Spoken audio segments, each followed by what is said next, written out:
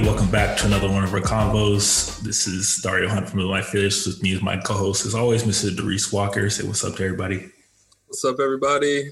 Artist D. Walker, welcoming you back to Living Life Fearless in another podcast episode with two very excellent guests, Nicholas Brewer and Faye.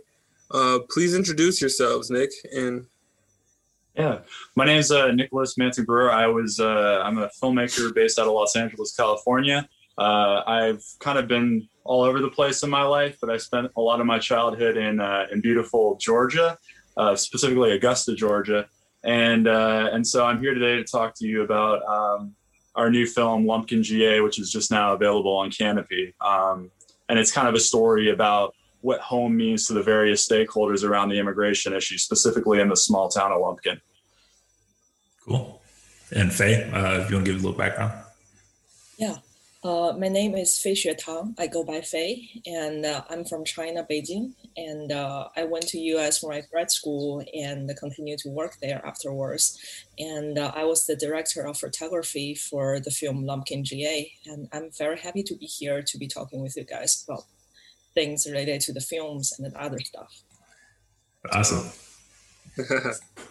So the whole point of this conversation and why we kind of, met each other and kind of matched up is we want to talk about your short film that like you just said, has just released called Lumpkin GA, and kind of just the process and everything behind it. And, a lot of the issues that it's dealing with.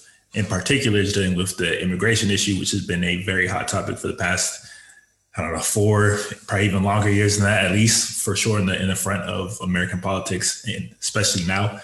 And first thing, I've seen it, Darius has seen it, and first thing that jumped out of my mind is just kind of how timely it was. And I guess my first question is, why this issue for you, and how did you come to decide to create a film about it? Yeah, it's a great question. And again, thank you so much for having us. I think that I think when 2016 happened and Donald Trump was elected president, even before that, when he first announced his campaign, immediately he kind of made immigration a central topic in a very divisive way.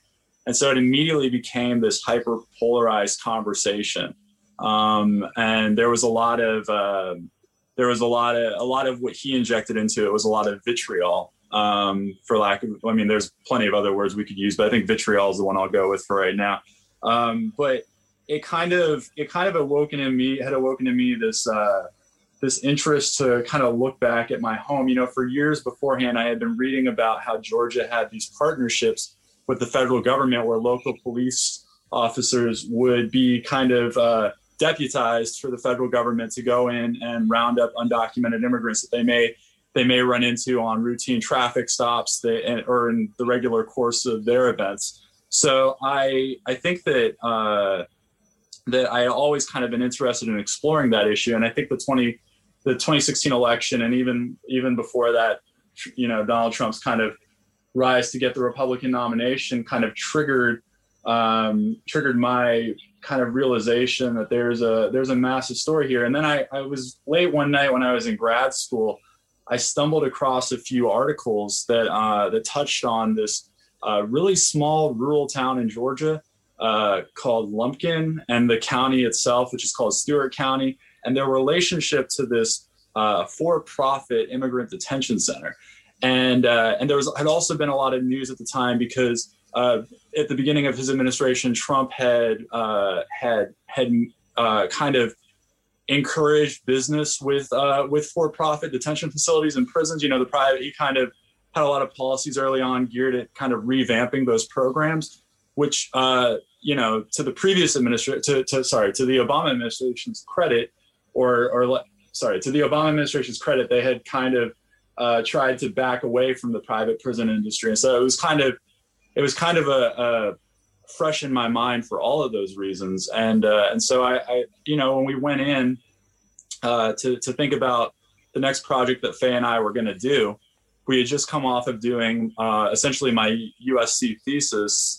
This just seemed like really fertile ground. It also seemed like a story that not many people outside of kind of the activist community were paying attention to. Mm-hmm. And so for all those reasons, it just felt fertile, right? So we kind of randomly one day I asked Faye, we were still in school at the time when this all kind of started. We finished it way after we were done with school, but in the initial beginning, it was just kind of like, hey, Faye, do you want to go to Georgia with me? And she was like, yeah, sure. And, you know, I took her to Lumpkin, Georgia, kind of rural. It was her first time on the East Coast. And, fortunately, we're still friends. I mean, after that whole experience, but in all sincerity, I mean, I think that one of the things that I hope rings true in this film is that this is a story about people. This isn't a story necessarily about the political discourse we choose to tell. In fact, we focus very little on that directly in the film. We don't really address any of the talking points you typically hear. We mostly just try to tell you the stories of the people that are living through these things that you typically read about in the headlines. So yeah, that was kind of what was important to us. And I would say early out to start, we actually envisioned this being like a 10-minute experimental film. And it kind of, we went once and then we ended that trip and we were like, I think we have to come back. I mean, Faye can speak more to that, but I think we both just felt it in our hearts that we needed to go back. Faye, I don't know if you have anything you want to say on that topic or any of these topics. Yes, please speak to just that what it was like the first time, just especially going to the South, maybe. Was that like your first time in the South of America? And then just, like Nicholas said about what made you want to go back? Like, you know what? I think we need more. We gotta finish. We gotta do more of the story. Yeah, definitely. It was actually my first time on the East Coast and my first time in the South as well. And I have never been there before. So I've always been very curious about all different parts of the United States. And Nick took this project to me and saying, hey, we got this very interesting town in Georgia. And that is in the middle of kind of nowhere, and it's not really connected to any bigger city, and it has a really small population. But right beside it, like so suspiciously, there is this huge facility that has like almost 2,000 people there, like detainees. And he showed me the Google map overhead of that, and instantly it became very fascinating to me. And I've never been to Georgia before, so I'm like, yes, I'm going to go there. I want to go to see what that's like and what, even just in general, what the town is like. And we went there, and it was a really nice experience. And people were very, very kind and very outgoing. People are really nice there. And so that was a great experience. The reason that we constantly went back was because like we kind of went there without knowing anyone, and we went there and we started talking to people. And as we started talking to people, people were starting to connecting us to more of their connections. So the whole project just started to expand bigger and bigger. And so every single time at the end of our trip, we will be like, oh, but there was still so much more to discover here. And we learned so much that we didn't know before we went there. Of course, we did certain researches, especially Nick. He did tons of researches on the detention center and also a part of the history of the town. But every time when we were really there, when we really brought us into the people there and really talking to them, going to a bar, I think. We went to a bar there and talking to the lady at the gun shop, and all those experiences just added up and made us want to know more about them. So I think that's one of the major reasons that we kept going back. Right. Yeah. That's awesome. That's really interesting, especially that, the experience initially is pleasant.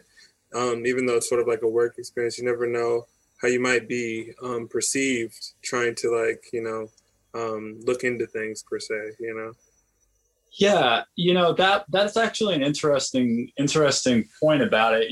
I won't say that we never ran into people that were not excited that we were there. We had actually one experience that was actually like one of our first experiences that was it wasn't hostile per se, but it was very like,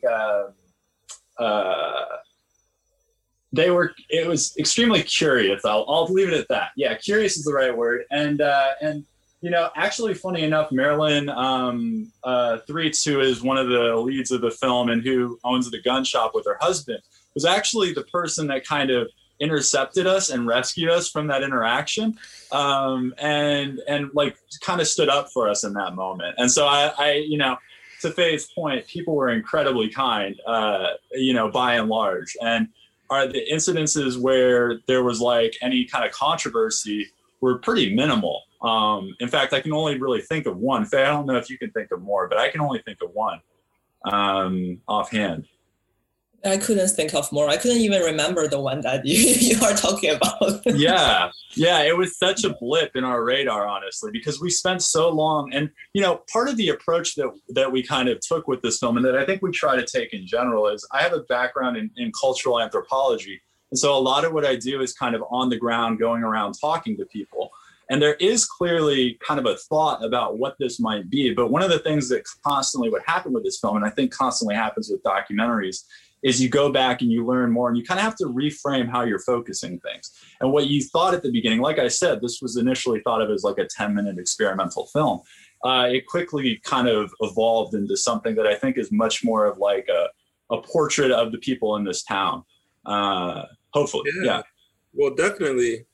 It looked like you captured a lot of portraits. It was really interesting, especially, obviously, like you said, from the cinematography of Faye, like capturing these really interesting sort of like B film, like B shots for like moments where they're expressing, just part of their story, where like, these visuals tie in, and it's not just like the interviewee talking to the camera. I really like those like sort of moments, and like with the, like, I guess, I don't know, there's so many characters, but I kind of want to talk about Jorge Gonzalez, because he seems like sort of a main sort of like crux, like a really pivotal figure in that.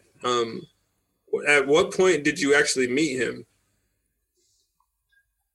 It was actually like that was a complete accident, and it was actually one of our last trips there is when we met him.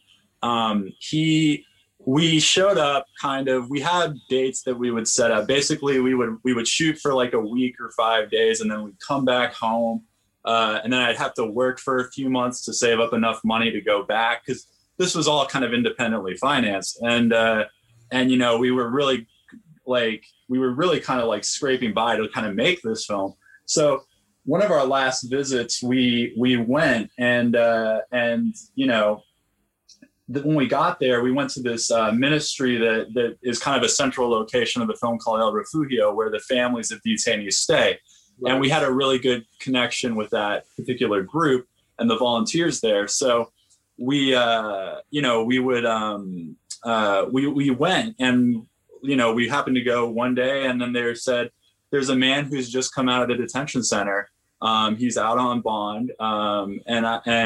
So we kind of, would you be interested in speaking to him if he's interested in speaking to you? Unfortunately, he was. And it really kind of, we spent a few days with him kind of just going through his story, following him around the town, because this was a very new experience for him. He had actually been in Arizona before that, where he lived with his family. Right. And had been taken from Arizona all the way to Lumpkin, Georgia, which is actually a really common experience. A lot of people from all over the country end up in this very small rural town that they don't know outside of being in that detention center, right?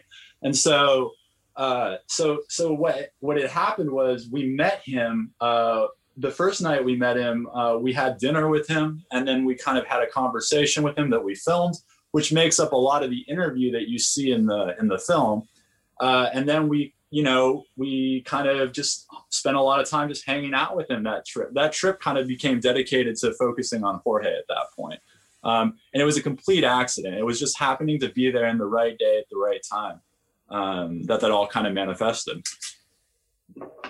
That's really interesting that you said that was like one of the last things, and it was kind of an accident that happened, because watching it, you think that it was kind of planned out that way because he became such a central part of the story. Like, I don't know if I can really imagine the film without his parts in it, especially the ending, because when after everything you go through, you can come away feeling a little bit cynical about the whole process and about our country as a whole and how we deal with people. But then to still see him kind of talk about that like American dream and still believing in the process and believing in the system and everything, it gives you that kind of hopeful ending. And it's just amazing that you guys said that was kind of accidental, because I think it just put such a nice touch to the film as a whole. Yeah. And, one of the things that we really tried to do in this film was we tried to preserve people's voices. I think a lot of time in films and in documentaries, there's this urge to kind of get people to say what you want them to say within an edit. And I think that that's like definitely appropriate, maybe like in certain contexts. But in this film, it was really important to us to preserve to preserve people's thoughts. And so very little of that ending speech from Jorge is actually edited. Like the dialogue that he says, those are organically his thoughts. It's not like we sat here and made him say these things. These were things that he actually said to us. So that conclusion where he's talking about the American dream, that's authentically who Jorge is. And in every conversation we had with him, that was a common sentiment he would go back to, which was kind of, I'm with you completely. I mean, you sit there and you listen to kind of the things that he experienced and the observations he made about the detention center and his time there. And even being through that process where he ends up halfway across the country, separated from his family without any form of identification so he can travel back, and he has to wait for somebody to come get him. It's miraculous to even have that optimism in any way. For me, it was extremely shocking. I think that's one thing that you did really well, is that as an American, as growing up, being born and raised here, like you can take certain things for granted. And then once you kind of get to see that from another perspective, and you see how other people have to go through the process of coming here and like being a part of this whole process and being part of this dream that we just consider like a basic right of ours, it was very eye-opening in that way, I think, particularly. And I think it's even more eye-opening when you specifically talk about like small town America, because most people don't have those experiences even in the States. So they don't really understand the issues and the problems that go on in like those different parts of the country. So I think in those two areas, this film did a really good job of like kind of portraying that without, like you said, without you having to like put it on a slide or like put it out yourself. They specifically tell you without, too much courage. Like they kind of just talk to you about it, Yeah. And I think a lot of that really speaks to kind of the approach that Faye kind of encourages on set. I think that we set up shots with the idea that we're going to be patient and we're going to wait until we get to the point where someone is willing to open up. Because I think, in any, and you guys know this because you interview people, but it usually takes people a while to get warmed up before they really start talking to you, right? Yeah. And I think so much of what we did was we did like 3-hour-long interviews. A lot of them were like very, very long interviews. And I just have to say, like there's a certain level of restraint that Faye has as a cinematographer, and intuitiveness as well. There are moments in Jorge's when he's talking to us where we like punch in on him. He's playing with like a paperclip or something to kind of like, and you can tell it's kind of, or at least to me, it seemed like an anxiety tick or something, or just like helping him process what he was talking about.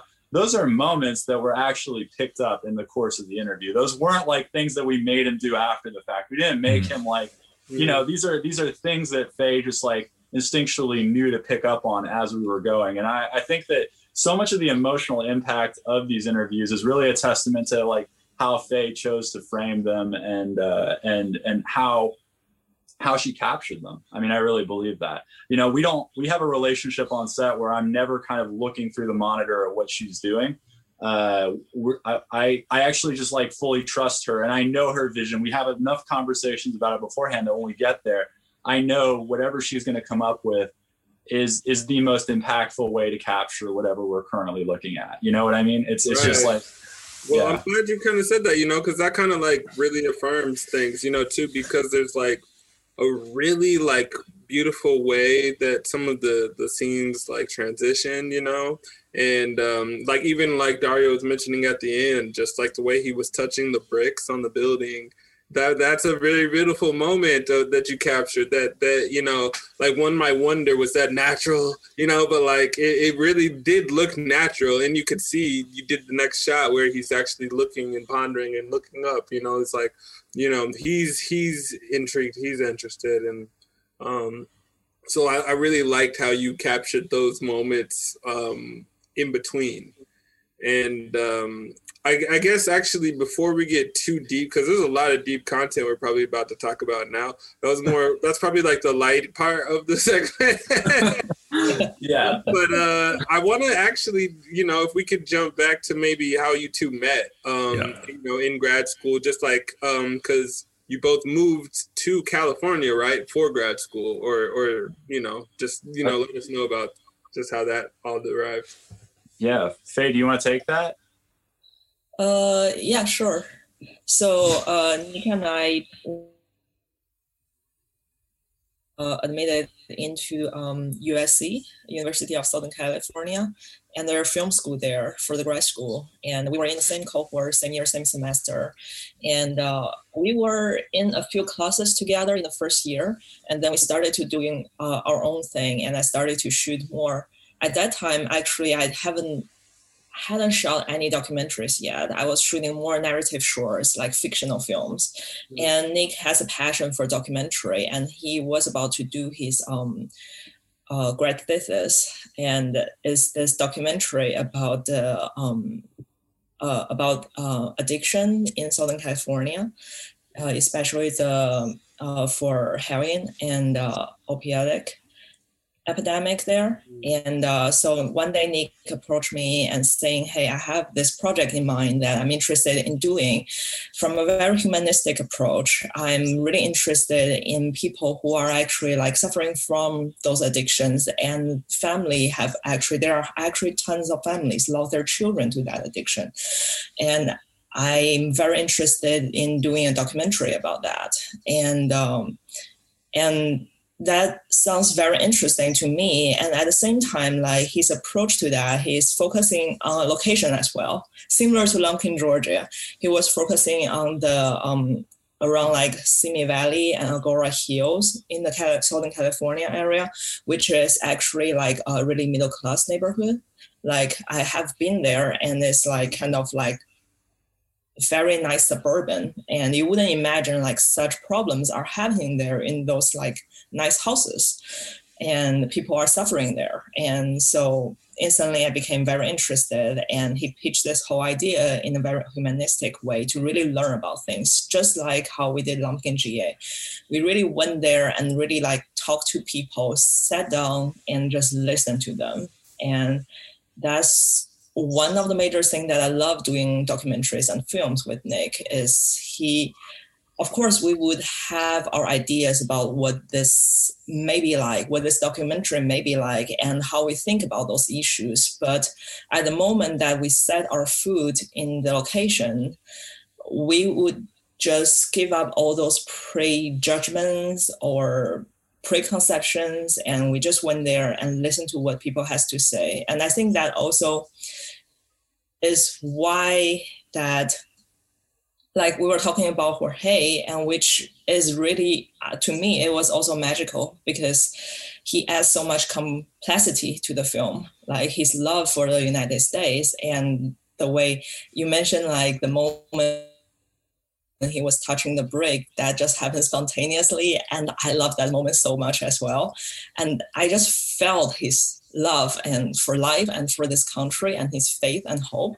So you just felt that energy there. So that's one thing I love about doing documentaries with Nick, is because like I think both him and I are usually very open to perceive what people are really going through and what people really have to say. But back to the documentary, Back to Sue, and that's when we started to work together. And then we started to work really well. We would have a lot of conversations on the film before we started shooting and while we were shooting, which built up to our almost very smooth and almost nonverbal communication, like on set.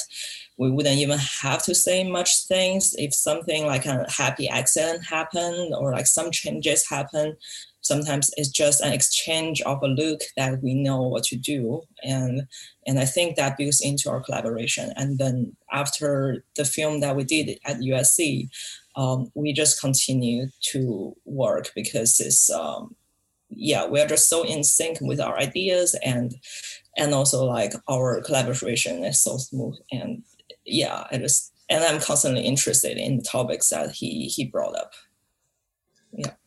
Yeah. We actually, I don't know if Faye remembers this, but we actually, when we first did that like admissions day or like the introduction day to the program, I went out to dinner with Faye and a group of other friends that we have like that first night. So it was actually like from the very first day that we were friends pretty quickly. It was more so, and she actually, we were friends from the start, but I think we became collaborators. Actually, when you look at it, kind of late in our process at USC. I mean, towards the end of it, but it's definitely just been very strong. Yeah, definitely, that's true. I remember that. And then like me and another student, we celebrated your first birthday at the school. Yeah, exactly. Yeah. So we have, it's been from 2015, the very beginning of 2015 to this point. Yeah. Yeah. So that experience of, or I guess the idea of going back to Georgia, right? Because you'd been there before. You're from Georgia, but like the story and connecting back to that. Who was like what was the first interaction? Was that with El Refugio in terms of like reaching out and getting things started? Yeah. So just to like go through that a little bit. I grew up in Augusta, Georgia, which is actually quite a few hours away from Lumpkin, but you would see signs for Lumpkin as you were driving. I kind of did a lot of drives between Georgia and Florida because my mother lived in Florida and my father lived in Georgia. So towards like in my teenage years, I did a lot, in like early 20s, I did a lot of commuting back and forth. And so I would always see signs for this small town and never really knew anything about it. I actually attended it's technically like the Florida's public honors college but it's kind of has a reputation as a pretty radical school. It's called New College of Florida. And there's a lot of activists on that campus. There were at the time when I was there, and I think that tradition has continued. And a lot of people that I went to school with actually knew Stewart Detention Center, because next to it is another facility that's kind of notorious in the South called the School of the Americas, where they train military from all over, particularly Latin America, but I think all over the world as well. They bring them to this small campus near Columbus, Georgia, where they teach them military techniques. So there were a lot of students from New College that would go out there to protest once a year. Once a year, there's like a massive protest, and that protest would carry over to Stewart Detention Center, where there would be like a massive vigil. By the time that we got to Stewart Detention Center, those vigils had mostly ended. They weren't nearly, like, I don't think there was one in the entire time we were filming, and there wasn't, there may have been, and I apologize if I'm speaking out of turn, but I don't think there was. And there hadn't been beyond El Refugio, they were by far at the time the largest presence in terms of activists or nonprofits there.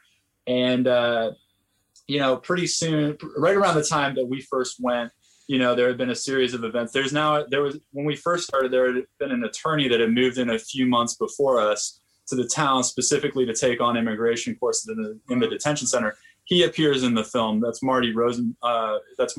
Excuse me.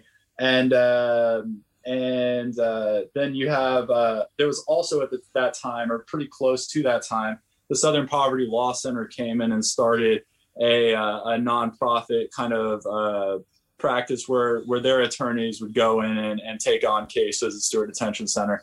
So there was some movement happening for sure at that time, but I actually got connected to all of that through some old friends at New College who put me in touch with people at El Refugio, who then kind of helped me kind of figure out. They said basically, you can come here and film. We can't promise anyone will talk to you. We can't promise anyone will want to talk to you, but you can come here and you can try and you can kind of see what happens. And so that was a real blessing for us. And then, we came, and in the process, I think it helped that I was from Georgia. I think a lot of initially how we got to know the town was because I was from there, it kind of lent a certain amount of credibility. I was from Georgia. I think it did lend a certain amount of credibility. I think people were more interested in talking to me because I had lived there for so long in my life that I think it really helped. And I also think it helped that we never treated any interview we did as like an interrogation. And I think one of the reasons that I wanted to go to Georgia and make this film, and it's a thread that still fascinates me and I'm still trying to grapple with, is, I said earlier that I think this film in very many ways is about a sense of home. All of these people are trying to figure out what home means to them. And I think that's very true for me as well. I think that's part of what that experience was. And one of the things I grapple with a lot is somebody that, until recently, I don't think politics in Georgia necessarily reflected my politics. I think I think things have changed significantly since I've moved, but I've always kind of had this sense there of this very beautiful place that has in so many ways such a tragic past to it. There is so much trauma in the landscapes in Georgia. You can feel it when you're there. And I think that's something that Faye does a really beautiful job of capturing in the film is that there is so much history in these landscapes that you can kind of just feel when you're there. And we talk about it in the film a little bit. We don't touch on it a lot, but there is a significant history to specifically that town. Well, touching on that, honestly, what sparked my interest when you said that specifically, I thought of Mac, the Stewart County manager. Yeah. Just sort of the history he was sort of speaking about, but like not just how he said it, but like what he was saying and how it was like almost just matter of fact. Like this is the legacy of that territory almost. Was that coming out elsewhere too, or like just talk about like how that was when you were like even in that interview? Yeah.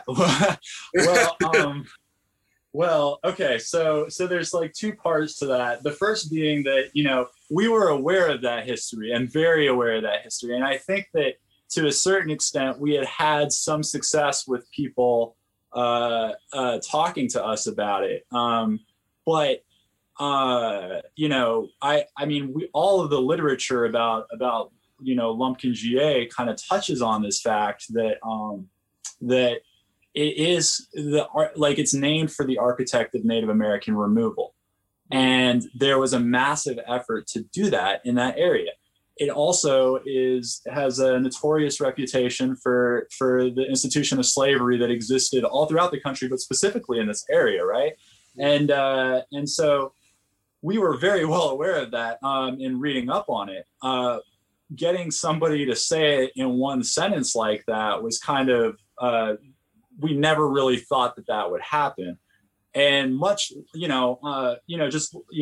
all things considered, we didn't expect to hear it from the supervisor of the county. And so I remember sitting in that interview with Faye, and again, that's a moment that is not edited in any way. That's just him going, and he says all of that together. And I just remember, like, there's silence in that shot after he says it all. Like, it's just like kind of like dead air for like 3 seconds afterwards. And I'm telling you, there was dead air in that room for like a minute afterwards, because Faye and I just looked at Faye and I was like, I mean, what do you like? I think that's it. Like what, you know, that was just like one of those moments where we were just like completely shocked, you know? And I mean, everybody knows it. Information that I was just, honestly, some of the things he even just like divulged, I was like, wow, he's just like, he just said that, you know, like the private prison, you know, accounts for 1/5 of their like, you know, annual budget. Like, yeah, just the notion of the comfortability of having contracts per head on inmates in a detention center is such an interesting way. I just like, you know, just moments like that are interesting where it's almost like glazed over.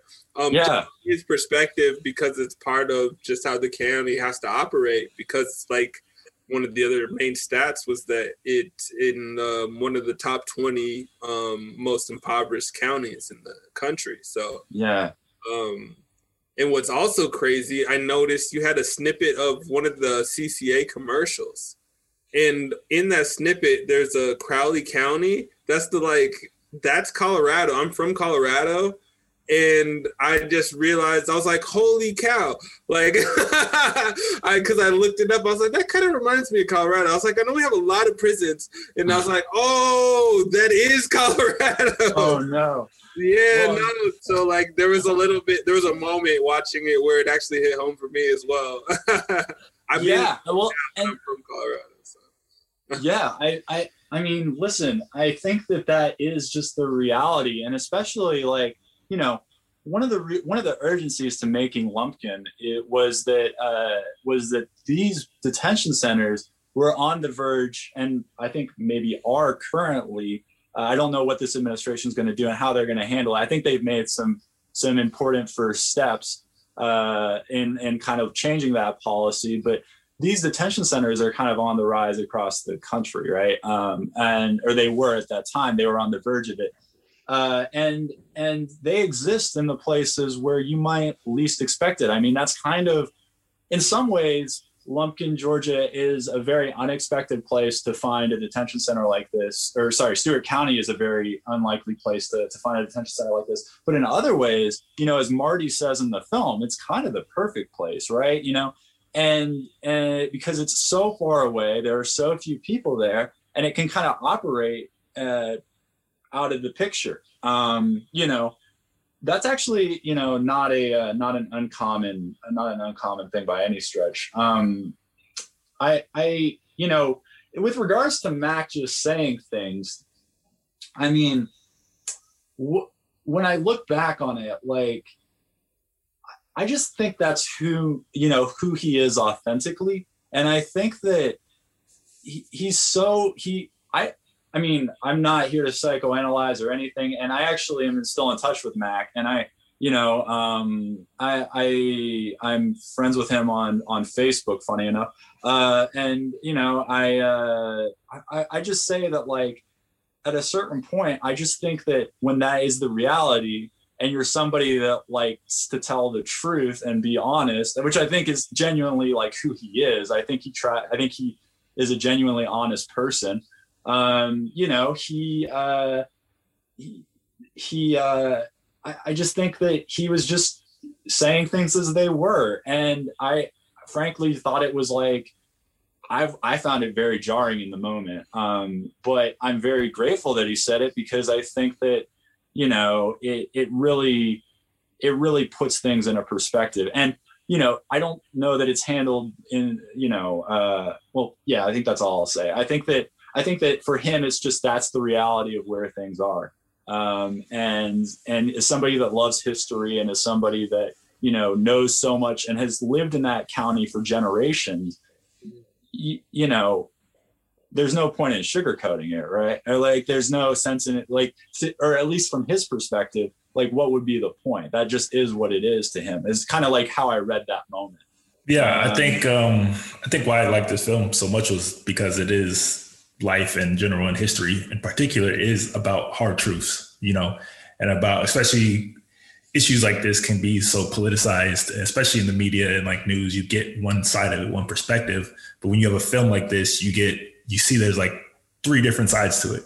Yes, there's a horrible immigration issue. And yes, there's like this private prison issue. But then, yes, there's also like behind all that, what really is what you wouldn't necessarily think of is all these poor counties and all these poor towns that literally feel like they have no other choice but to accept these contracts because there is no other, because they have these promises of, oh, there's going to be work, oh, there's going to be tax money coming in, you know, so you don't get that side when you're like hearing about these issues on the political front or on the major news network front. You just get these immigration issues, but then they never really touch on the more human aspect behind it and like why these things are even possible and why these things are such like I said, hard truths behind everything. Like you can kind of see it in the film, the people that you're interviewing kind of trying to grapple with the situation. Like, yeah, this is horrible. We know it's horrible, but at the same time, we don't have jobs. There's no opportunities. And like they promised us all these things.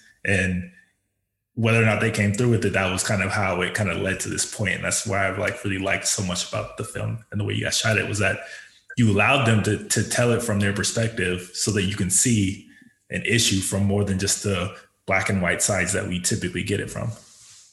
Thank you for saying that. I mean, that's exactly, I think, what we were trying to go for in making it. And I'm glad that came through for you. I mean, that's what I get from it. And yeah, I mean, the reality is that like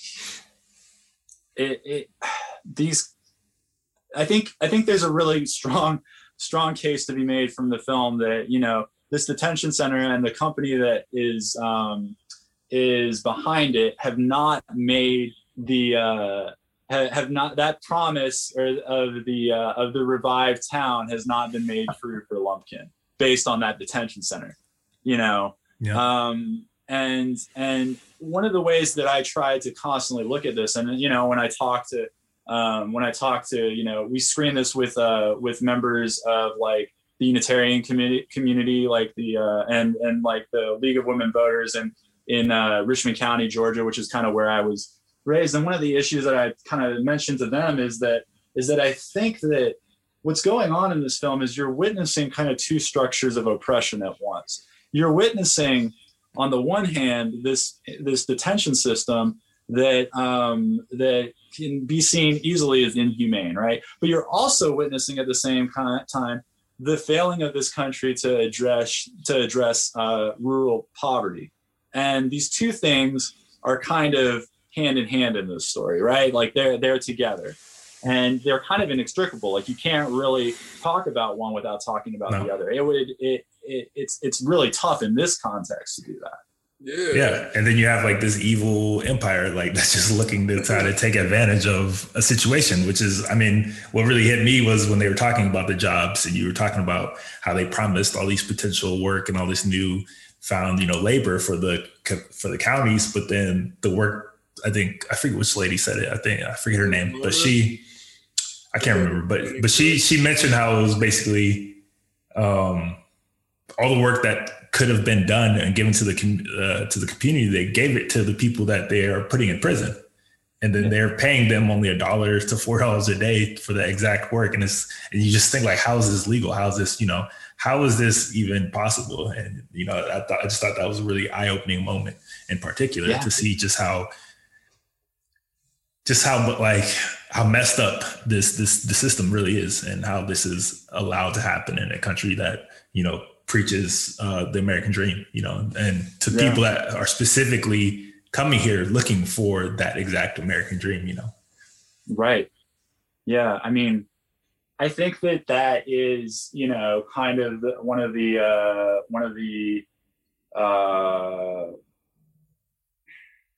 I just feel like so much of that is at the heart of America in 2021 at this point. I mean, when we started this film, it was 2017. And we kept filming through 2017 into 2018, and even towards like the tail end of 2018. And we actually had our like first release of it in 2019. But I think these things are things that are kind of embedded in the fabric of this country. And, you know, I think that there's also, you know, you can't talk about the South or the United States in general without addressing the fact that, and I think it's touched on pretty early in the film, but that this is a place that was clearly very segregated at one point. And I think there are still a lot, like on multiple levels, there are just so many systemic issues that I think we try to give weight in this film and explore. And I think that the biggest thing to me, and I think one of the reasons that we were so successful in areas, and I think Faye can speak to this because I think it's the truth, is that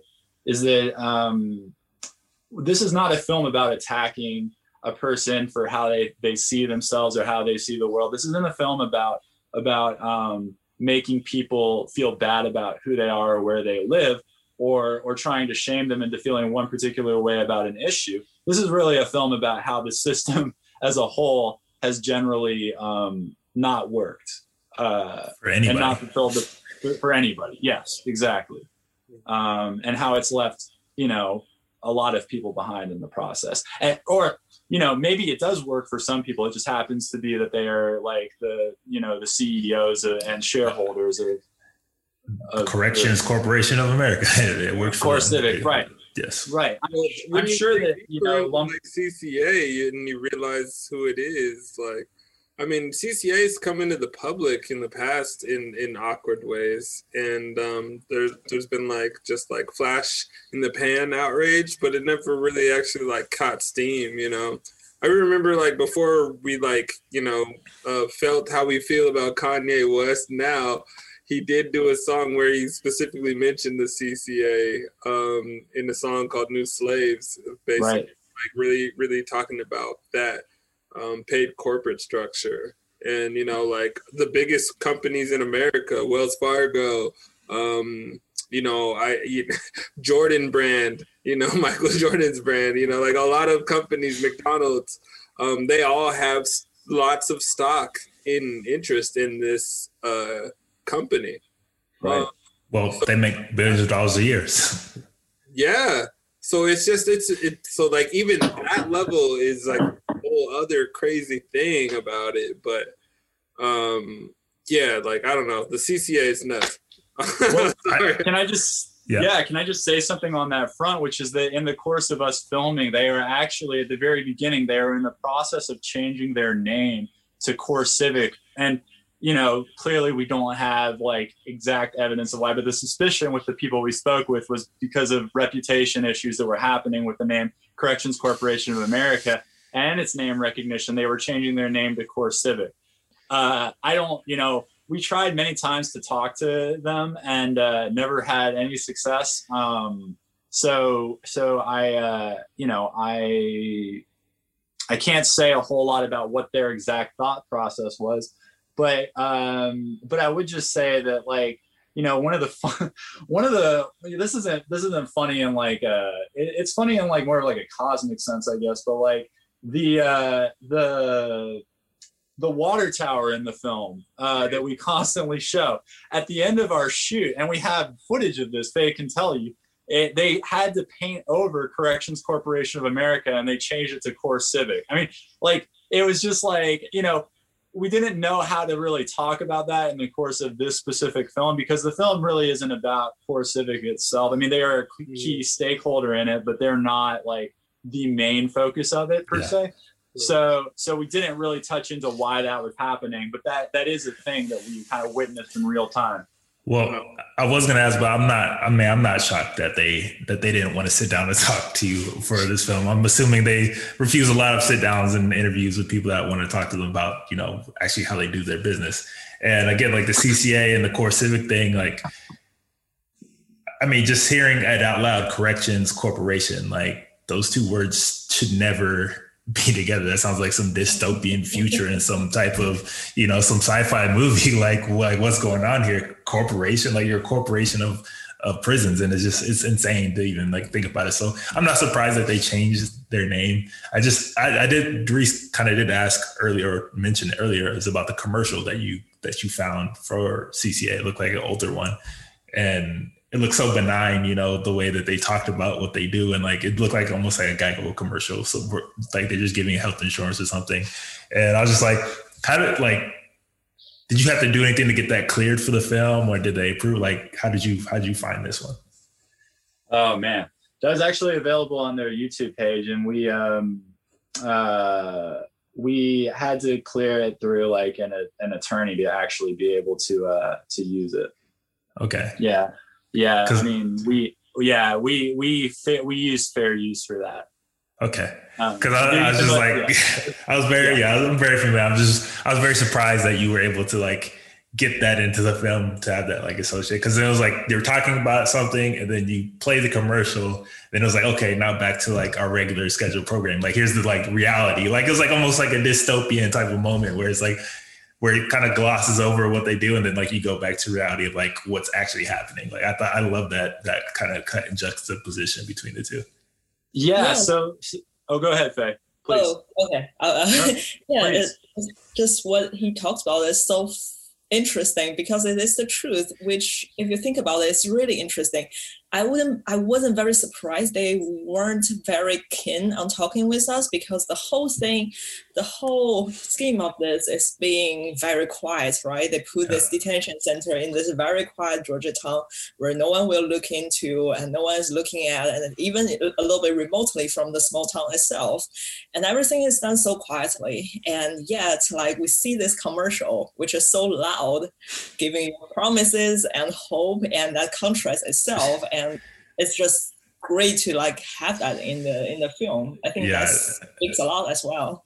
That was definitely one of my favorite moments to see that kind of, like you're talking about these like horrible things that are going on, then like goes to like this lighthearted commercial where it's just like, you know, you almost see like kids and families playing, and then like it goes back to like what's really happening. And, you know.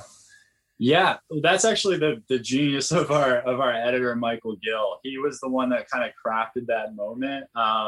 I had found that ad on YouTube and pulled it down because I just thought it was kind of like just interesting for lack of a better word. And then I gave it to him, and then he sends me a cut a few days later, and it's that scene almost exactly as how it is in the final film. And I was just like, whoa, like it's so jarring from, it's so, you know, it's just so, at least in Lumpkin, it doesn't seem like that commercial, it doesn't seem like Lumpkin worked out the way that commercial advertised. And I would have to speculate that's probably the case for a lot of the other areas that they operate in. Probably. Yep. Yeah. So, I mean, Faye, I wanted to like specifically ask you, since you come from China and you're coming to America yourself, and like kind of how did you know anything about the immigration issues in the States before you came over here? And like, what are your thoughts on after learning more and doing all the research and being hands-on with it? Like, what are your feelings about, you know, the whole process and what you've learned?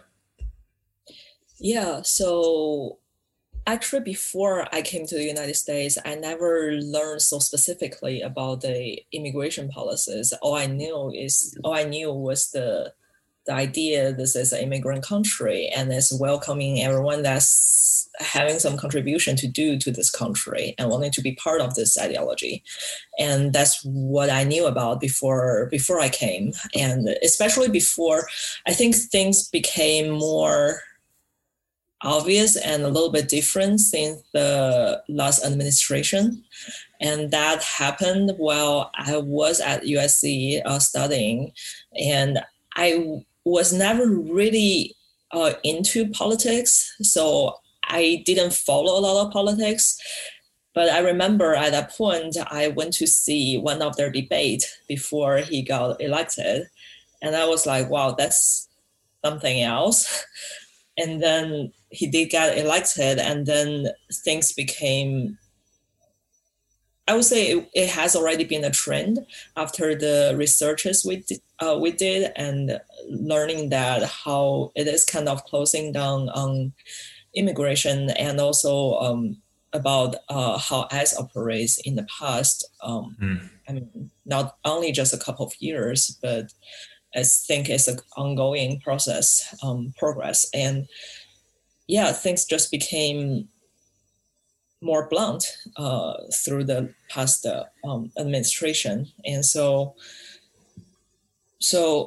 I told Nick that I felt like politics is never really like major interest for me, But what I think of it is not as like a band-aid grouped parties or like ideology. What I think about it is what it do to people, what it does to people, and what that means to people who are living through it. And I think through Lumpkin, Georgia, like we got to see it, and that's definitely not something pretty, and it's kind of sad, to see it, to witness through that scope. But I think like to do it through that scope is actually quite important, because I feel like right now we live in a time that is, to say, divided, or it's just the way that information is spreading right now is so fragmented, and there are overwhelming information, and people see a headline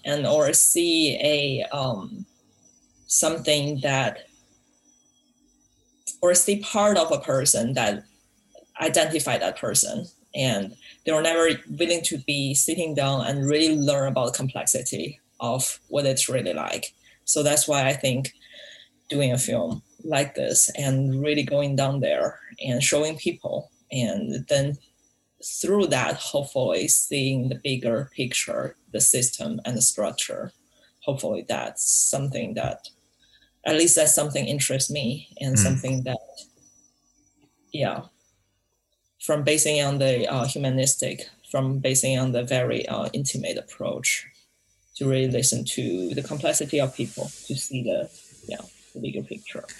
It's definitely come through in the project that you guys put out. I guess have the people that were involved that you were interviewing, have they seen the film yet, and have they given you like kind of their responses to it? Yeah.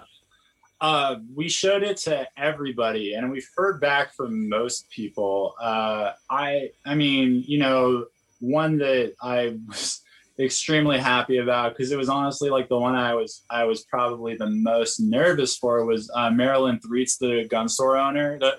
She runs a tax business, but her husband runs the gun shop, and they own it together. It's a kind of an interesting arrangement. But, guns and taxes. Yeah, hey man, what can you do?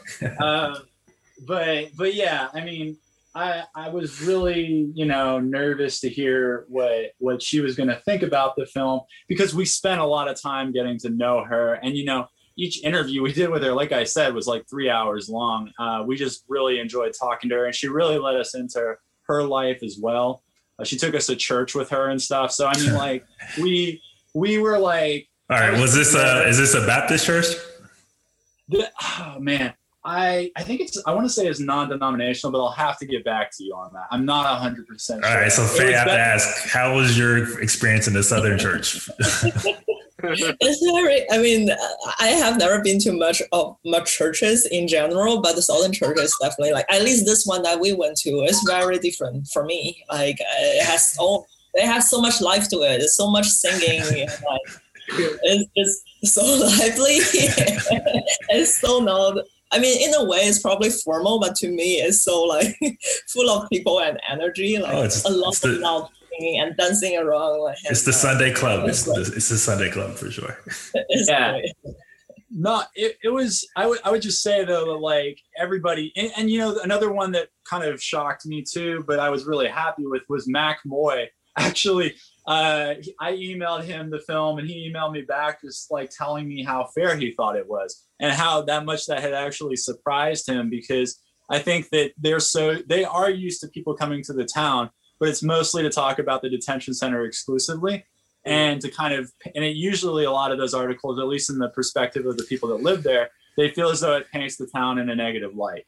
Well, I did want to mention that at some point. Was I think Comedy Central went down there too. I believe it was Samantha Bee. I don't know if you saw that, but she did her own little 5-minute segment on Lumpkin specifically, and El Refugio. Yeah, actually, it's funny. We actually helped her producers that's awesome. get to know that area. They contacted us while they were in the process of donating that house to El Refugio. Like El Refugio now has a different house, and it's like really nice. And that's like a huge thing that the Samantha Bee show did for them. But we talked to her producers for a while, kind of about what the experience was filming down there, and we showed them the film, and it was that was actually pretty cool. That's cool. Yeah, it was that was a huge, like, that ministry, that nonprofit is such a huge, like, force for good, that it was really cool to see them, get it. Actually, the first time we showed the film was actually to their, like, on one of their, like, retreats where they were together, and we did it in, like, a very small room on, like, an old television. And I was like, I had just flown in from California just to show them this film, so I was, like, very, very nervous. And they, like, they had people from the nonprofit, they had people from other nonprofits that are more like I would say, like, ICE abolitionists, and it seemed to resonate with everybody. I think that one thing I love about it is that it can speak to the people that live in the town. It speaks to my relatives who are maybe more to the center or to the right. It speaks to people that are activists on the ground. I think it has a broad enough audience that everybody can kind of get something from it, right? And I think that's one of the things that I'm most proud of about it. Yeah, I felt like I knew kind of the issues, but I didn't know as much as I learned just from, like, this 30 minutes. And I think the way you guys kind of laid it out was, like you said, anybody can approach it, no matter what side or whatever your political leanings. We can all see issues. Like, there's just issues, no matter what, right, left, Democrat, Republican, whatever. There's just issues, like major issues that go beyond, just the normal talking points that we always get fed. So I think that's one extremely good thing you guys did. And I think, if anything, this should be almost like required viewing for people to actually understand the issues, like, that are really going on. Oh, thank you. Wow. Yeah.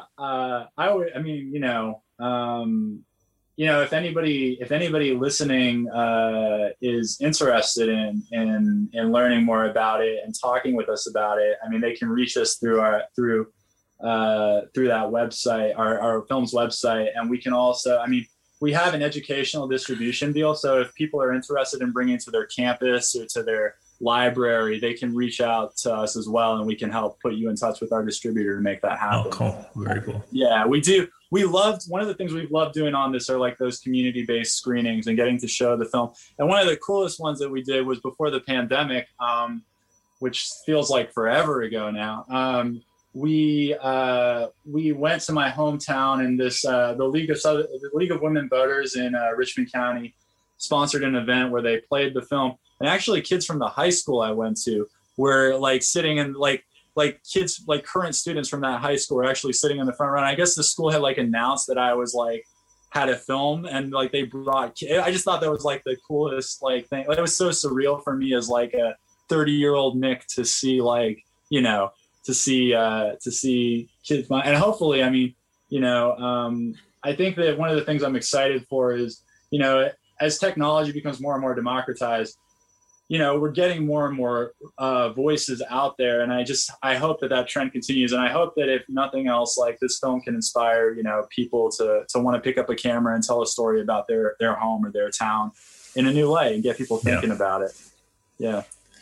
Yeah. So I think the immigration issue, that's something that we can go on and on and on forever about, because it's such a deep topic. And, I think, if anything, we'd have to get, like, a full roundtable of artists and filmmakers to talk about. Yeah. But I guess on the more creative side, what we want to talk about is also kind of the independent filmmaking. Like, you said this is your second project you've put out so far? This is the first one from our new, we started a company around the time we came up with this film. So this is actually our first project. Begin there. Talk about Standard Deviation Productions and, like, how that started out. Yeah. So, it started kind of organically in the process of making Lumpkin. When we started Lumpkin, Faye was the first person to sign on, and then it was just the two of us kind of going to Georgia. And before our first trip, one of my really good friends, Michael Gill, he had cut the thesis project that Faye was referring to earlier about the opioid epidemic. He was one of my editors on that, and we were. It was funny because we were at we used to rock climb, again, back when that was actually a thing. And we were at a rock climbing gym, and I just said, hey, man, like, I'm thinking about, going to Georgia and doing this project. Would you be interested in cutting it potentially? And he said, yeah. And then I had a really good friend named Emily Grant Colas, who who was an undergrad when I was a grad student, and she had mentioned she had always been really interested in documentaries, and had mentioned that she had wanted to work together in some capacity down the road. And I just called her up and said, "Hey, I'm doing this project. Would you be interested in like kind of coming on board as like our producer and help us coordinate stuff? Like you won't have to go anywhere necessarily. You just have to like help us set stuff up." She said, "Yeah." So it just kind of became this like 4-piece ensemble, and we started working together, and we just had a lot of success early on. And we just decided that, you know, it would be a good idea to maybe make this a formal thing, because we all liked working together so much that like this would be a good idea to start a small company, just to have that. You know, there's so many things when you're making a film, you can, unless you have an entity or something that you're working through, you can be liable. I mean, like there's all sorts of liability things that come up. There's a bunch of things that you have to consider. Like, you know, if a film goes down or you know, something happens, you know, if you're just a person making a film on your own, you can be sued into oblivion and they can take all your, you know, so there's all these like practical reasons to do it. But it was the main reasons were that like, we just really liked working together, and just decided that Lumpkin was just the start of where we wanted to go, and we wanted to make more films. So, you know, when the government shutdown happened in 2018, 2019, when you know, there was that fight over the border wall, and then, you know, Trump said that he was going to own the government shutdown, we went to Ohio, actually, to a facility where air traffic controllers had been working for like 3 weeks at the time that we finally got there, and they were getting $0 paychecks. So we just kept telling these kinds of stories, and we kept going out and doing stuff. And, you know, now we're working on, I mean, we have like, I think we're scheduled to have 2 projects come out this year at this point. So we're on track for that. Maybe three if we're lucky. But at least 2. Yeah. So I guess for both of you, has your love for filmmaking always been something that you've always had? How did you get into it? How was this like a goal for you as always, like this is what you wanted to do, or kind of just found your way into it? Faye, you want to take that one? Okay, I'll go first. I guess I've started watching a lot of films when I was in high school. So the high school, or like the education system in China here, is quite depressing, at least for me. So that was a getaway. So I watched a lot of films during high school, and then started to think, oh, what if I write my own scripts? What if I do my own films? And then I got into a theater school for my undergrad in China, and majoring in writing for theater. And then throughout that time, I realized that, okay, theater has its charms, but it's not really for me. I still want to do film. So I'm thinking about, okay, then maybe I could like pursue a grad program for filmmaking. So I went into USC film production program without really knowing what specifically I want to do in film. But the good thing about it is, like, in the first year, it let you try out every single thing, like all the aspects in filmmaking. Like you try director, you try to be editor, your production designer, you're the art person, or you try out everything. And then I realized that I'm not really made for a director. Like when I was a director, I just got so stressed, and I just, like, my mind is running too many things at the same time, and it's too much a torture for me. And the payoff is sweet, but it's not really worth all the torturing. So I realized that, okay, so what other thing I really enjoyed is cinematography.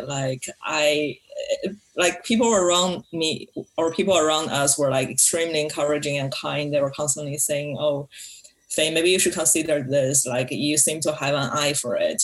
And then I also felt really comfortable being a cinematographer on set, either for documentary or narrative films, even though I still have to have a million things going on in my head, but I didn't feel it was like torturing me. So I guess then I just like spontaneously think, okay, then maybe that's the thing that I should do. And then I still just continue to do that. And I just find really happy and lucky that I found like something that I love, that I can, like, you know, make it my career and something I'm passionate about.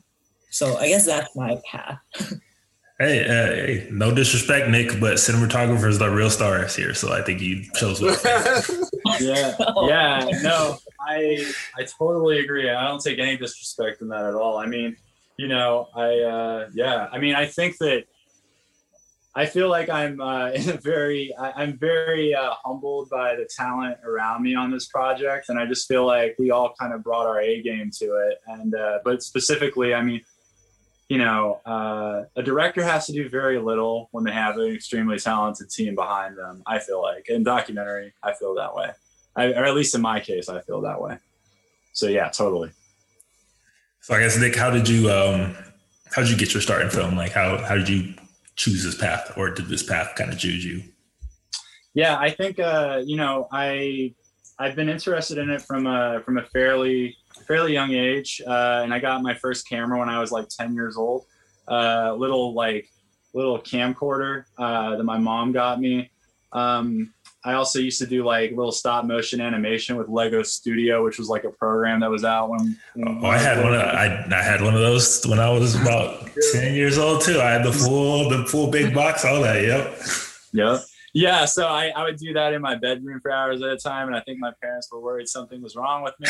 And then and so so I've always been interested in it. I actually when I went to my undergrad, I was choosing between going to a liberal arts school or doing a film program. I'd actually gotten into North Carolina School of the Arts, but my father convinced me that you know, it might be a good idea to try something before committing to like an artistic path like that. And also going to the liberal arts school was free, and going to the film school was like a ton of money. So he didn't want to pay that money. And he, you know, so anyway, so for a myriad of reasons, my dad was encouraging that I go to the liberal arts school. So I did. And I was very fortunate. I'd studied anthropology, which is kind of the background that I use in filmmaking today. And, you know, a lot of my professors actually let me make films for my projects. I just kind of negotiated that into like almost every class I took, that my final project would be a film project of some kind, which is really cool. And yeah, I mean, I'm trying to think, like, I worked as an AmeriCorps Vista for like a year after I graduated, and then I applied to USC and miraculously got in. I've always been mostly interested in post-production. Directing's actually not like my favorite thing to do, so I make a living working in post-production as well. But yeah, I mean, I feel like, you know, I don't think that everything I have to say, contrary to how much I've spoken during this interview, is all that interesting. And I actually think that one of the joys I get is mostly just collaborating with people. So I really love post-production for that reason. But every once in a while, I feel like I have something to say. And so then I'll, you know, go out and make a movie about it. Cool. And what was I going to ask?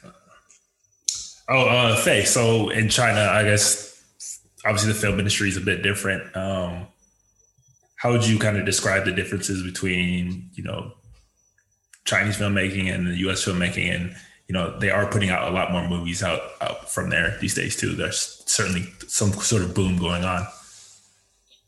Yeah, I would say right now it changed a tiny bit. Like, I would say from maybe 4 years ago, like, it was really thriving here in the film industry. Like, there were a lot of money invested into the film industry, and there were a lot of films going out, and a lot of big investments. And then it changed a little bit since the past 4 years. So it slowed down a little bit, but I would imagine that's actually kind of natural, because it was like going up a little bit too quickly. What the differences between the two countries, I think like, from a very objective point of view, I would say the US still have a far more industrialized and professional setting for filmmaking, and because of the long history of it, of course. And I feel like China is still in the stage of getting it industrialized and making everything more professional with unions and stuff. That's something that they're trying to have more regulation for. And I would say I feel like when I was making films or like on film sites in the US, things were. I don't mean it to make it sound very political, but it does feel more democratic. Like I feel, but also maybe because like my filmmaking experience started in film school in the US, so everyone's like has their own contribution, and it's like more a collaborative art. But back home in China, like things have a stricter hierarchy. I would imagine it's a general thing, but I feel that's more. I feel that's stronger here, and which I don't particularly like, because I like to respect my crew, and I like to be respected by other people as well. And I think with a respectful and equal environment, that you can make the best art, because everyone's feeling free and respected, and they can contribute to the thing in their own way. And sometimes you could get an idea from, I'm talking for like fiction films, you could get an idea for your assistant camera. Like if you are respectful enough to him, like make him feel comfortable enough and free enough, he may feel comfortable pointing out the thing at the monitor to you, like saying, what about that thing? And maybe that's a brilliant idea. And I think, the industry in China has stricter classes and hierarchy, which kind of doesn't help with this kind of creative input, but it provides great efficiency. And so it's actually really cultural, I think. Yeah, I think so. Yeah, and that's one of the things that I noticed. Yeah. Yeah, I mean, most Americans think they have the greatest idea ever, so people are quick to let you know their idea for something, when you're in your environment like that, for sure. Yeah, exactly. So I guess, what are some of your biggest influences for both of you growing up in film, like director wise, movie wise? Who were, the people that influenced you in your style? Oh man. Faye, you want to go first? No, this one's so hard. You should go first.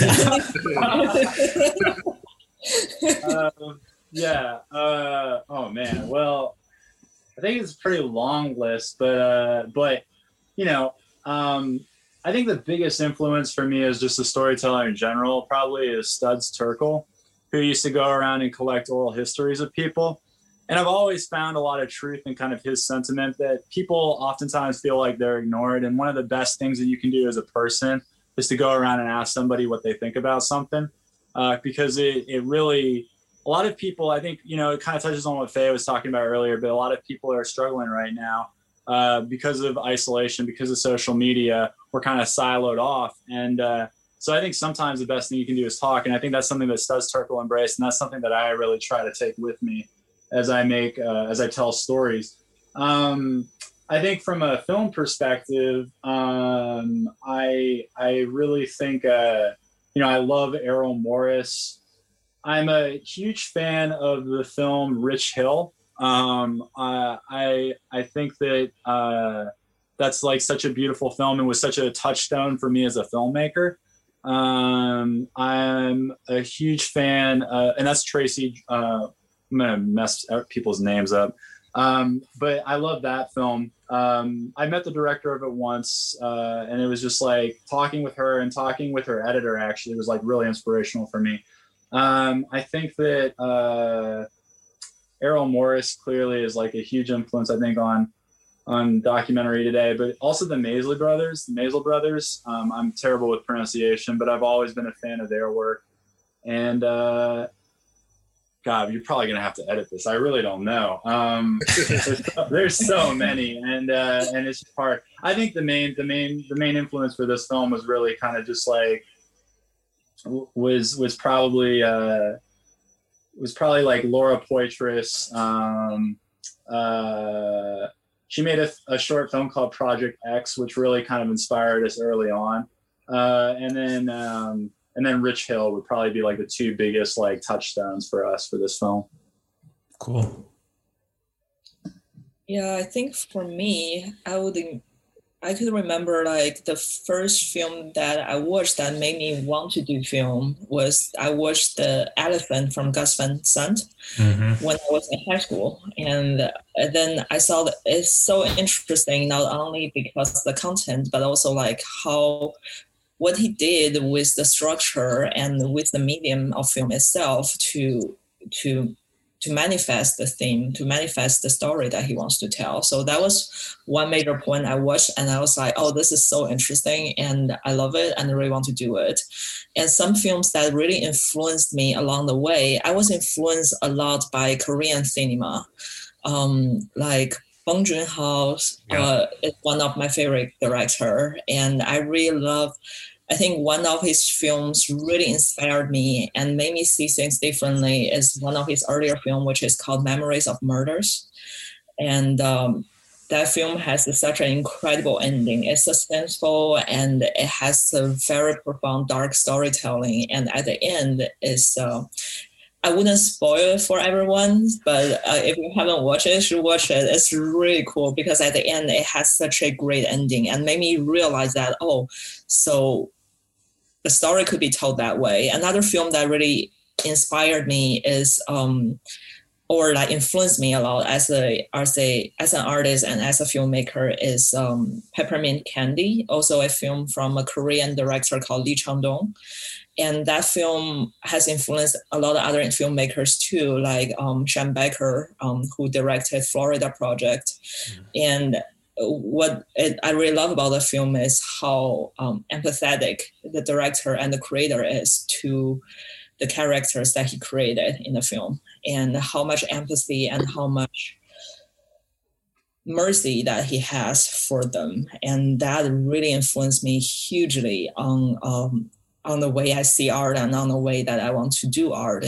I want to have that much care and empathy for the people, no matter they're fictional or they're people in the documentary. There are people that we talk to in their in the daily life to weave into our documentaries. I think those are some of the things that influence me hugely. Cool, very cool. Can I take that question one more time, or do you guys not? Sure, go ahead. Got more? No, definitely. All of these films are I'm like putting on a list. Like, all right, I'm gonna check this out. I'm gonna check that out. I just butchered my answer to that completely. Like that's like the one question that you're gonna get, and I like, yeah, it's always so hard. So I think that I have to say, like, hearing Faye mention Sean Baker, I think that his work was actually probably a good touchstone for us too. And the one that I'm like completely like that I completely forgot. So I'll just start over. So I think that like for me, like the biggest, like from a storytelling perspective, I think Studs Terkel and his approach to kind of oral history. But I also think that like that in terms of filmmaking, like clearly Terrence Malick was. I can't even believe I forgot that, but Terrence Malick was just such a huge influence for us, and so many of our shot references, our like lookbook had so many Terrence Malick shots in it. I think Rich Hill by Tracy Draws Tragos was another film that really inspired us, and kind of it does a similar it takes a similar avenue to talk about childhood poverty in the United States, and it's one of my favorite movies of the last like 20 years. And it's a documentary, very well made, very beautiful. And then I think that like, I think that's, like there's so many to think of, but I think the Florida Project came out while we were in the middle of filming. And I think that film's approach also, like as we were going back and forth, I mean, we watched the film together actually at USC, and that was such like I feel like that was a transformational experience for me as well. I mean, that's just like such a beautiful story. Yeah, I mean, there's too many to list. I'm never gonna get this right. A few more interviews, you might have it narrowed down like to your talking points. So you'll get there. Yeah, for sure. yeah. Here, if we said in like the last 5 years, your favorite contemporary piece or director. last 5 years, favorite contemporary piece? Yeah. Yeah, I think in the last 5 years, my favorite contemporary piece would probably have to be Citizen4 is outside of those 5 years, but that would, if we were going back 10 years, that would probably be my top pick. I think that I think Florida Project for me would probably be my top pick of the last 5 years. Okay. What about you, Faye? Okay, so last 5 years, I don't know if this one is included in the last 5 years, my Nightcrawler. Oh yeah. Oh yeah. That was really good. I forgot about Nightcrawler. Wow. I really love that one. I think it was brilliantly done. And what else? I also really loved what's the one about the gem? What's it called? The Uncut Gems? Yeah, Uncut Gems, exactly. Yeah, that's something that I watched recently and really enjoyed. I mean, it's with very different. Yeah, with the two brothers, like they're phenomenal directors. Exactly. The Safdies, yeah. That's a great movie too. That and the other one they did with Robert Pattinson was awesome. Yep. So I guess you guys are in this documentary field. Do you feel like there's kind of this resurgence in documentary filmmaking, particularly with like streaming and how it's always, I feel like it's opened it up more to more audiences and more people to watch instead of having to, only get those big deals. Okay, you want to take that? I think you could probably speak better about that topic than me. I guess. I think that streaming has definitely. I think there's a resurgence in documentary. I think that there now more than ever, there's like definitely more funding to make it. It seems like there's definitely more opportunities to have it seen in the world, and I do think that's one of the really kind of beautiful things about the environment that we live in right now. I think that I'm curious to see what happens over the next few years, but I think that right now there is just so much money going into documentaries by major streaming platforms, in large part because they're like probably significantly cheaper to make than a lot of the other like narrative productions that they might pursue. But I think, in the past 10 years, storytelling in documentary has really just changed. And like, you have the rise of kind of the docuseries and stuff. Mm-hmm. So I think that, I think that there's going to be more. And I honestly just hope, like, I just got done watching Sundance, the virtual experience of it. And there were so many cool films that I feel like, because it was on the internet, so many more people are going to get to watch those than they typically would if they would go to Park City. And I mean, Sundance, a lot of films there get distributed, but there's a lot of really cool docs that screen there that don't, or like cool films in general that don't get major releases in the United States. So to have platforms online, I think is a real game changer and just really cool for letting people see new work and hopefully inspiring new voices. Yeah. And I guess since we do have a lot of we talked to a lot of independent artists and independent filmmakers and all these other, I guess, can you kind of talk about the process of shopping your film around, the process of getting an independent film seen? Like, do you go through film festivals, going through companies? Like, how does that all work? Yeah, I mean, we were trying to get our film seen for like years. I feel like in the process of making it, we would send like rough cuts and early versions out to people we thought might be interested in helping us finish it, and that was wholly unsuccessful for us on this film. I think that so much of it kind of hinged on the last few months of filmmaking that we never really had like the compelling sell until closer towards the end. I think we always had a really interesting topic, but I think, it was really a project that really came together towards the end. So I mean, that particular process of having funding along the way didn't work out for us, but we pretty quickly got picked up for festivals and pretty like big festivals for like documentaries. Indie Grits was one that was like pretty big. And then the Sidewalk Film Festival was another one. And Sarasota was another one that picked us up. And then, before we even started getting the festival acceptances, we had already had interest from Real South, which is like a television show on PBS and the World Channel.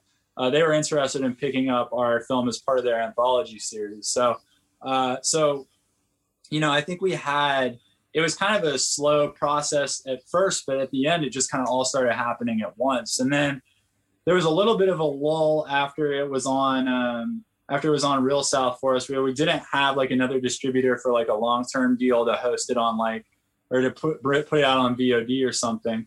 So we actually, I screened the film at a state school here in California, and we got connected to this distributor EPF, who put the film out on a DVD at first and sold it to libraries and sold it to individuals, and then helped us to get the film on Canopy.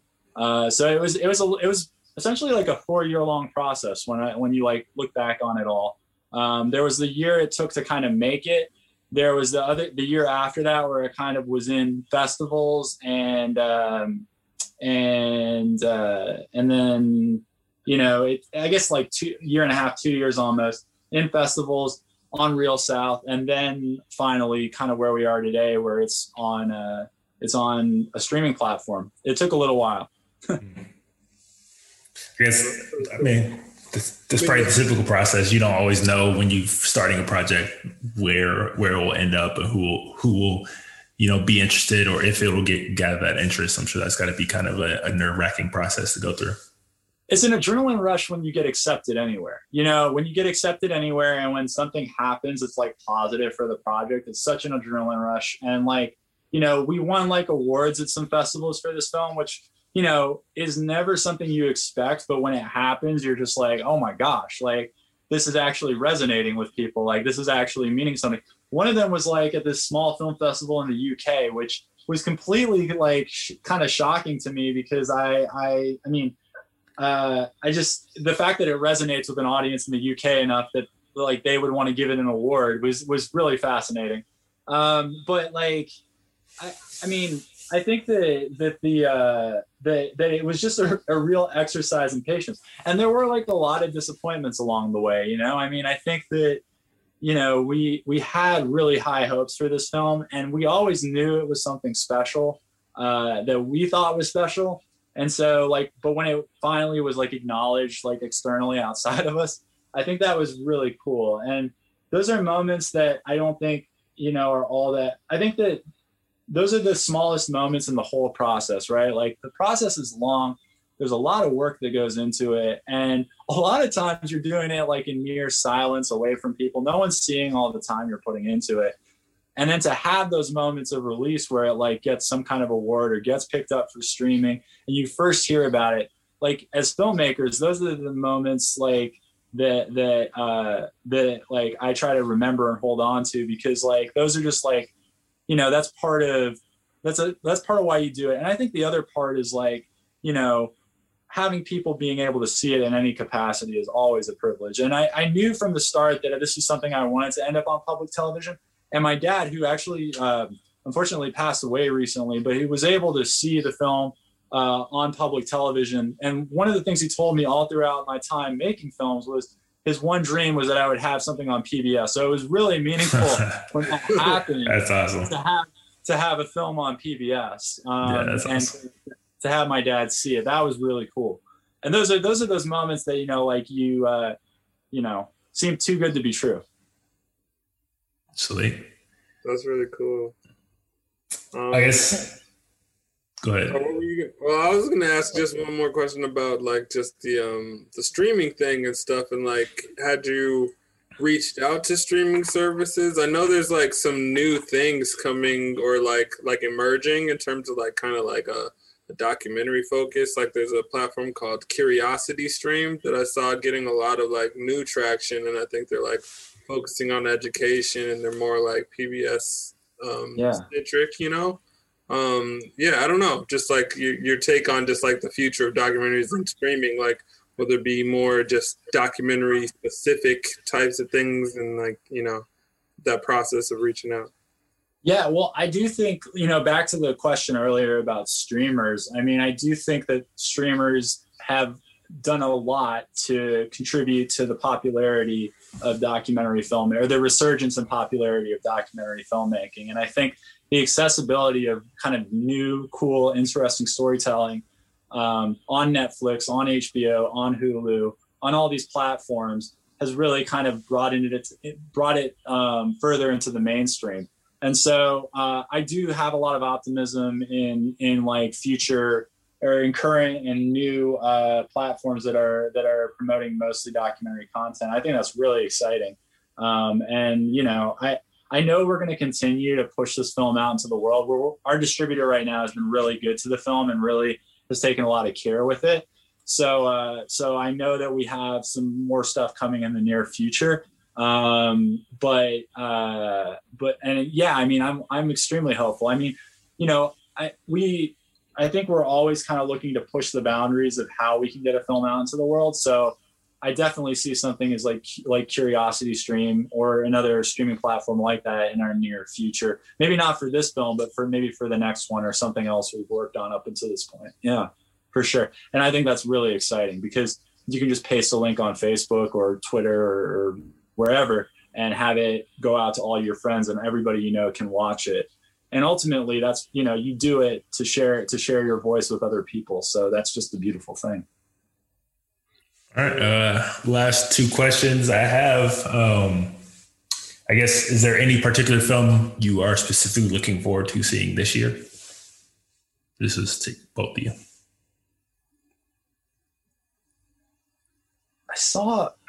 I've seen most of the films that I think are going to be awards contender. There's one I haven't. The Mauritanian is one that I'm really interested in seeing. I think that's how you pronounce it, but that I haven't seen yet. I really love the film Minari, and I have really high hopes for that film. I'm not sure what else though. I think those are my two big. I really want to see the new Bond film, but I don't know when the heck that's coming out. I'm a huge Rami Malek fan. Yeah, I'm a huge Rami Malek fan. So like, and anytime he's in something, I want to watch it. But for sure. But yeah. What about you, Faye? Yeah, Minari is also the one that I'm really looking forward to see it. It's of course, it's also a little bit Korean. I don't know, like my influences. And I really hope, I watched the trailer of it. It's really fascinating. And I hope it's a good movie to watch. And the new Bond film sounds great. And I would love to watch it, especially during this time. Like, I just want something fun. Yeah. Yeah, I mean, for sure. There's kind of a lack of big blockbusters last year because of, the whole coronavirus, for sure. It's kind of, that was one big missing part of the film landscape. What about you two? Darius, you can start. Oh, man. Oh, looking forward to?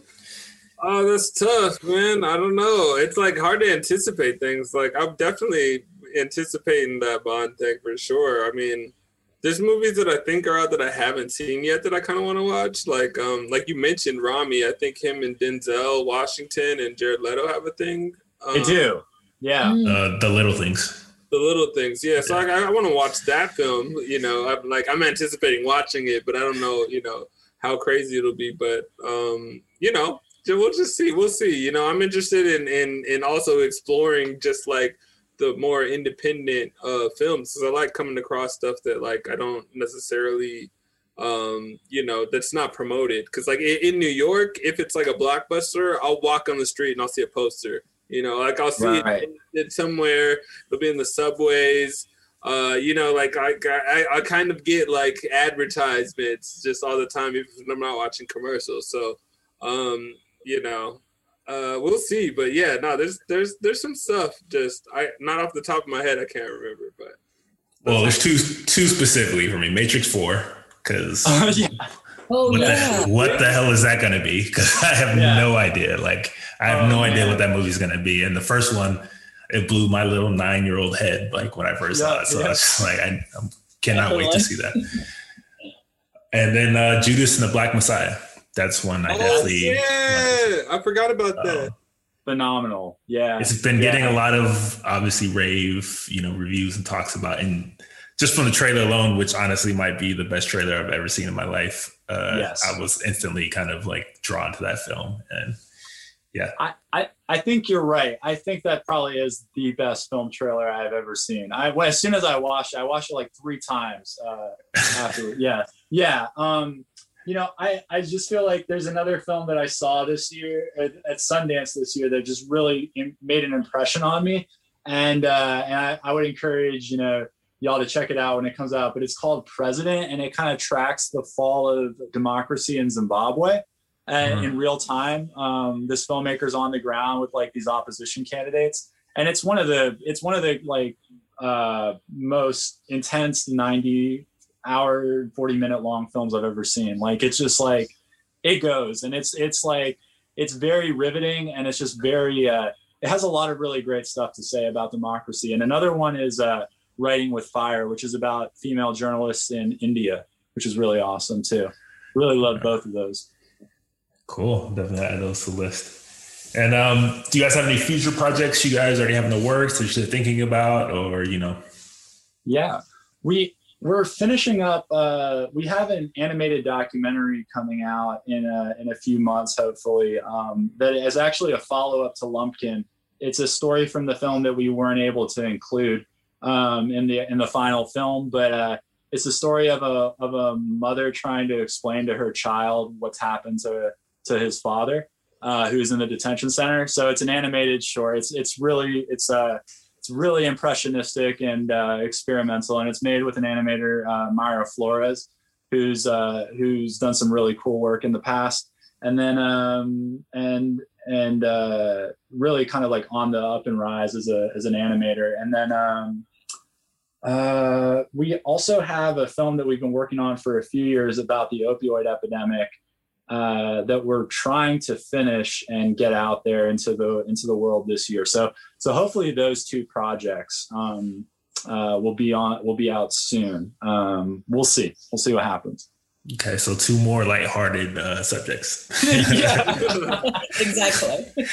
Yeah, it's a recurring joke that we my mom always tells me she thinks I need to make a film about dogs or something, because she thinks I'd be, anyways, but and I don't know, but the joke is that I'd probably find a way to make it about a puppy mill or something. So anyway, my family is concerned about my choice in filmmaking.